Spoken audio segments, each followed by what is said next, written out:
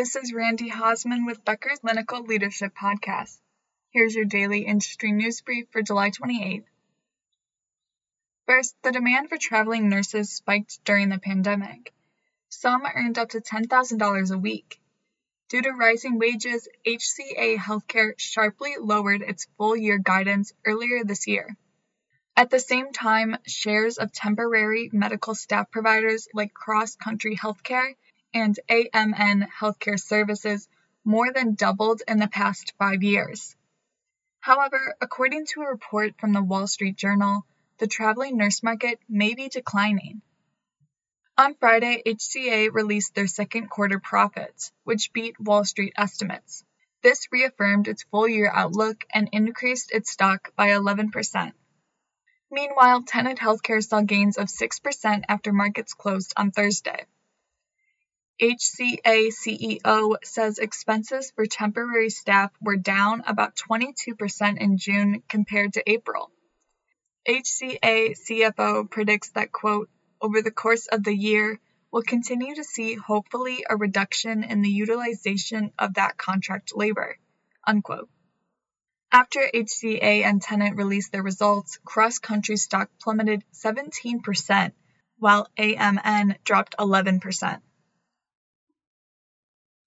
Second, the CDC warns physicians and public health experts of a potentially deadly bacterium that was detected in U.S. soil and water samples for the first time. Researchers detected the bacterium Burkholderia pseudomallei in the Gulf Coast region of southern Mississippi. The bacterium can infect humans through direct contact or through open wounds. It causes a rare and serious disease called melioidosis. Experts say the risk of spreading from person to person is extremely low. Researchers identified the bacterium while investigating 2 human melioidosis cases in southern Mississippi reported in July 2020 and May 2022. Both patients were hospitalized with sepsis due to pneumonia but recovered after receiving antibiotics. The CDC says it's unclear how long B. pseudomallei has been in the U.S. or how widespread it is. The agency encourages clinicians to familiarize themselves with melioidosis. Also, be aware of the potential for more cases to arise. The CDC says once the bacterium is well established in the soil, it cannot feasibly be removed. Third, the U.S. could soon declare monkeypox a public health emergency. As of yesterday, the U.S. confirmed 4,639 cases. HHS may declare this emergency at their media update today. The World Health Organization advises men who have sex with men to limit their sexual partners. There are over 18,000 cases globally. The spread remains concentrated among men who have sex with men. The FDA has signed off on an additional 786,000 doses of the Jynneos monkeypox vaccine. During today's media conference, HHS will detail the allocation of shots. The U.S. identified its first monkeypox case in a pregnant woman. After the baby's birth, both mother and baby are doing well.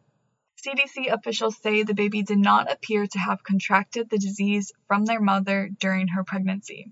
The CDC will make monkeypox a nationally codifiable condition, which will take place on Monday, August 1st. It directs state health agencies to share surveillance data, which allows the CDC to better track the virus's spread. Fourth, the CEO at Memorial Care Long Beach Medical Center in California and the COO at Miller Children's and Women's Hospital Long Beach in California are both resigning. The two announced their resignations on Tuesday in a letter to staff. They are each pursuing other opportunities. Fifth, more than 2 years into the pandemic, researchers are still struggling to answer a crucial question about the virus. How long is someone with COVID-19 infectious? The question seems simple, but scientists and infectious disease experts say the answer is anything but.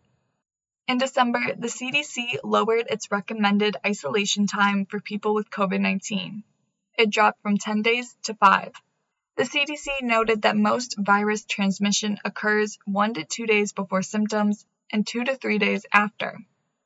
However, scientists point to mounting research that suggests people may be infectious well into the second week of their illness. Various factors can affect how quickly the virus that causes COVID-19 clears from someone's system and they are no longer infectious. These factors include emerging variants, vaccination history, and natural immunity.